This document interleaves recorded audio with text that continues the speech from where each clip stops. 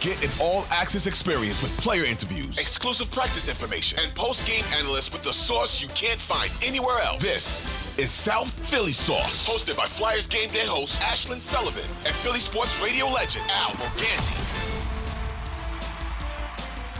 To the Eagles, but I see a lot of comments all over social media too much screen time, and you see a lot of people probably a month ago when they were jumping ship that they were tired with the Eagles season, they wanted to come to something more positive, and I just if you go back to August or July and predict that would have happened, I would have said you're crazy. Yeah, and it's been everybody just nobody wanted to commit. It was like, okay, they're okay, but the bottom is going to fall out. Yep. They're going to hit a rough patch, and they did. They hit a rough patch, but the thing is, they bounced back every time. They have a loss, and then they don't get into that thing where they just tumble for 4 or 5 losses in a row, 6 losses, and that's still possible. Mm-hmm. But that's what they've avoided to stay in it. And actually, to be totally honest, the difference is when they go into overtime, they're getting 2 points instead of 1, and that's a huge difference from last few years. No, well, over time, it was just close your eyes last year and hope for the best. And it's a totally different feeling. And that leads us to this road trip because that has kind of shown us the consistency of the Flyers and why we're so excited about this team right now, getting 6 out of 6 points, going on this road trip, 3 games. And, we were talking about it. We were a little, I don't want to say nervous, but you were hesitant. You were saying, all right, if they got 4 out of 6, man, that would be awesome. 6 out of 6, we didn't even talk about it because we figured they'd at least lose the second game against Winnipeg. No, I thought if they go 500, it'd be like, okay, because they're playing the best, at that point, the best team in the league, Winnipeg. Mm-hmm. Minnesota, you have a goaltender chasing a legend in Patrick Waugh to kind of pass him. That was a flurry for number 2 on the list. Mm-hmm. And then go into St. Louis for a team desperate to kind of get back into the playoff hunt. And they won them all. Mind you, they won them all with banged up players. Couturier missing a couple of games. Drysdale didn't even play on the whole trip with 2 different goaltenders, and they only gave up 5 goals.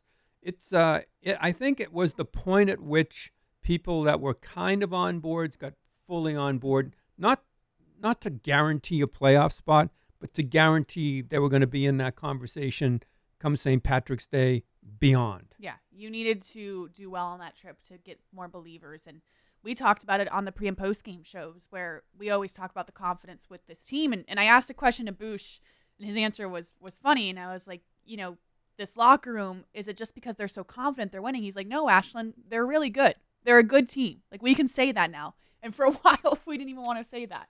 No, they are a good team. They're for a while, it was they work hard. Mm-hmm. And when other teams match that second half of the year, there'll be a drop-off. Yep. But they're fast and they're skilled. And it's come together quicker than I think anybody, honestly, than anybody expected. The way the pieces fit together. It's a pretty good study in coaching. Tortorella can be a tough guy to play for. Mm-hmm. But, boy, he's asked a lot of these guys, and he's been demanding, and there's been, I don't want punishment, but, people out of the lineup. Yeah. And it's all managed to work. So, it's been a perfect blend right now of what's gone on with nobody whining. It's like there's no whiners. Yeah. And that's a huge plus on a team that's gone through as much as they have in terms of injury, benchings, star players getting off to bad starts. And they are where they are. Yeah, and it shows the closeness of this locker room because you mentioned the no whining, and John Tortorella talks about that a lot, how he doesn't have to babysit them. He doesn't have to hold their hand. A guy like Bobby Brink gets scratched in Minnesota, his hometown. We can make a huge deal out of it. Tort says, this is hockey, this is the NHL. I can't worry about hand-holding. I can't worry about, this isn't intramurals, I believe, was his quote. And it's true. You can't every night think about whose family's here, whose friends in town. Oh, I can't scratch them. He doesn't have time for that. But we make the biggest deal when a guy gets scratched in his hometown. What an insult it is. I was scratching intramurals, so I can attest to what that's like. It was but how's he going to complain? Now put yourself in Brink's spot. Last year, Sanheim gets benched in his hometown, Calgary, and this is a guy that's a card-carrying NHL player, if you will, veteran, and he lived through it and then became a much better player afterwards. So there's no way that Brink not only could he not complain, he wouldn't get any support should he complain. Quietly say, oh, it's too bad. But no, it's like, no, you weren't playing well. and just live up to it. And when you get your chance, which came pretty quickly, just assert yourself again. Yeah, and getting benched for a reason. We all can agree that Bobby Brink, he started off the year great, has been kind of absent the past couple of weeks. And when you go absent, John Tortorella does not have patience for that. No, especially when there's options. I mean, I thought it was, we all thought, going with 11-7, 7D, 11, what's going to happen here? But he's got a feel for the team, and Brink needed I think we had him lost in the sauce last week. Yep. We had him lost in the sauce, then he got benched. Yeah. So maybe it's like they're listening to us. It was like, he had a wall. I mean, it was pretty clear. Yeah. And, I worry a little bit watching him play. Is he going to be able to recover in terms of physically the grind that the NHL is? And the checking does get tougher as they go in toward the playoffs. And that's where I think his game kind of slipped. Yeah, it's hard to believe that we're a little over, only halfway there. At times I'm like, wow, this is going by so quickly. And then I look, I'm like, oh my gosh, we still have 40-something games. Well, yeah, and that's what people have to realize. I mean, it's a long haul. Yeah. And you can be happy at the success at this point, but that's what Tortorella is always warning against right now. Like, don't let it slide a little bit. You lose 3 in a row, man, out of it. Boom. You're going to, it's all of a sudden, it's like, well, there it goes. Yeah. Bottom's falling out. So the beauty is this sport has a goaltender. And goaltending undoes all analytics. Goaltending undoes so much. If you can count on your goaltender, no matter if you say your team's slipping or whatever, and that goalie or goalies make 3 saves that save a game, it changes the whole dynamic. It's a weird sport that way. I mean, we can say in baseball there's a starting pitcher, but that's every 5th day or whatever. This is every night. If you have a really, really good team with poor goaltending, you're going to struggle. If you have a intermediate team, mediocre team with exceptional goaltending, it can cover up so much. And what the Flyers have is a very good team with, I think, extraordinary goaltending. And that's what will save them, I think, from going anywhere way south. Right. And this road trip is a great example of that because you get fantastic goaltending, great defense, and it was the long haul last season of Torts preaching defense. And I'm sure it was a long haul for the players who had to go through that all year when that was the key lesson, only giving up 5 goals on that road trip. And now you have the scoring coming in. It's the scoring by committee. For so long, it had to be Travis Konecny. Now you're seeing Tippett, Scott Laughton, Cam Atkinson finally. It's like every night it's a different guy, and that's refreshing where all last season we only talked about Travis Konecny. Yeah, without Konecny really punching in many goals, he made an incredible play. This road trip had some real highlights. But I like the fact that when something's addressed, it's addressed, and then the players react to it immediately. Like Tippett, powerful player. I think better than he thinks, if that can happen. Just in doesn't give himself enough credit. Well, I mean, he comes flying down the wing. It's ridiculous the speed that he has. But he was missing the net, and then it was just pointed out. He's got a lot of shots, but But in the next game, he has 10 on net. So I mean, that's a case of like you're willing to be coached in that area, and you're willing to work to get yourself in that whatever area. That little bit of mental toughness that it takes to not just say, hey, I got speed. This is what got me here. No, there's more to it. So, I mean, and they, it's been made a big deal of. He used Konecny's, the blade of the stick, he changed to it. But I think more than that, he just focused a little bit more on getting those shots on net and scored one of the prettiest goals of the year. Yeah. So you got this road trip. You had the goaltending situation in a shootout, again, tremendous, a highlight reel stuff. You had Konecny, we mentioned, with a highlight reel assist on a goal. You had Tippett with a highlight reel goal, and it's different people every night, and that's where I think their real value of this team is right now. Yeah, and even on defense, we're hearing so much about defense right now with the Flyers, and a name that keeps getting thrown out around the hockey world this week is Nick Seeler, and the trade deadline is coming up March 8th, and reports out there that the Flyers are interested in re-signing Nick Seeler, which is fantastic for a guy like Seeler who really has just stuck with this Flyers program. He plays the perfect way Torts wants people to play, and I'm sure most people in the locker room would say, yeah, Seeler deserves an extension.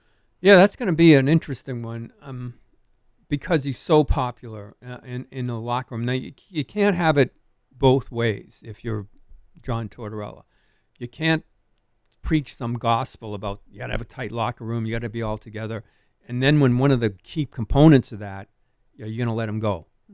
that'd be very difficult in a locker room. Now, you understand it; it's a business, and some will depend on where they are in the standings.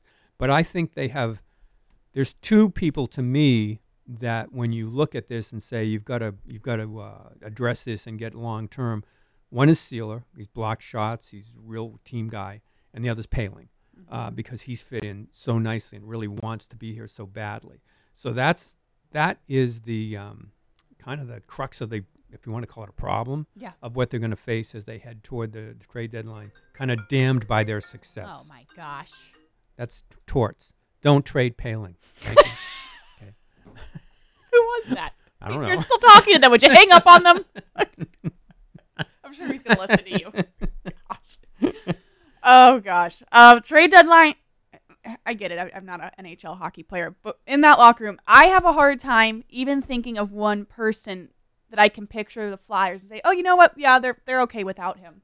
Because you look at the closest of this group, and I try to envision. I'm like, okay, what happens if Farabee leaves? What happens if Tippett leaves? Scott Lawton. I was like, I can't envision this team without a piece because every night, like we mentioned, you talk about those guys. They show up once every 5 nights, and with this success of this team, you need them right now. Yeah, but when you go into that trade deadline, it's wild in the NHL. I mean, it's I'm not just ready for it. It's there's sometimes 50 people moving, depending on where you are. The thing this year is the division's so close. Nobody's going to know where to go. It saved Columbus or the two worst teams at the bottom. Nobody's going to know where to go. I mean, Columbus has a goaltender that's going to move Merzlikis. Where's he going to go? Jersey, here or there. And the Flyers may not have a partner when you look at it. When you look at how tight it is in the East, the West, another story. Edmonton maybe could use somebody. Right. But the fact you can't have more than one of those. I mean, if it's going to help your team in the long run, you're going to have to understand that it's a business and some people have to be moved. The thing that makes the most sense to me, especially now with the addition of Jamie Drysdale, is you now have a surplus of defense, especially the right-handed shots we talk about. Yeah. The right-handed shots, especially if you consider this Bonk is a right-handed shot, a kid that's coming in 1 year, maybe 2, which now if you're really looking at Walker, if you're looking at Sealer, that might make Walker the guy that's movable at a cost. But I'll tell you, if they get a sense that they can not only make the playoffs, but make noise in the playoffs. Sean Walker's been so fantastic. Yes, he has. And the power play, move in, pinch in. If they get a sense of that, it may be a case of, you're right, we can't touch this. We're gonna have to delay. I don't want to say delay. We're gonna have to admit that we're way better than we thought. Right. And these pieces are gonna fit not just this year; they're gonna fit next year. Well, that's I think the key is okay. This year's fantastic, but does someone like a Rasmus Ristolainen fit at the end of his contract? And I could see where you're envisioning that. Where yes, he's a great piece right now, but what about next year when Bonk? Well, I mean, if Ristolainen, with his contract, which isn't that much out of line anymore, but that I feel like 2 years ago it was, right? Yeah, but if that is somebody that if they're kind of borderline, if they thought they could move a contract like that, they may move that contract. That to me would make sense, but I don't know how many teams are going to be willing to take a bite of the apple there with that money. So explain, because I think a lot of people don't understand this. When you say move that contract, how do they make that happen with someone like a Rasmus Ristolainen who has a hefty contract? Hefty contracts is another team that really needs a physical defenseman let's say Edmonton comes knocking. Well, what do you have in terms of draft picks or young? They don't have that much because they pay so much on their top end. Right. But that's where you'd have to do something. It might be a 3-way deal coming in if that happens. But his number might not. So many teams are just right up against the cap.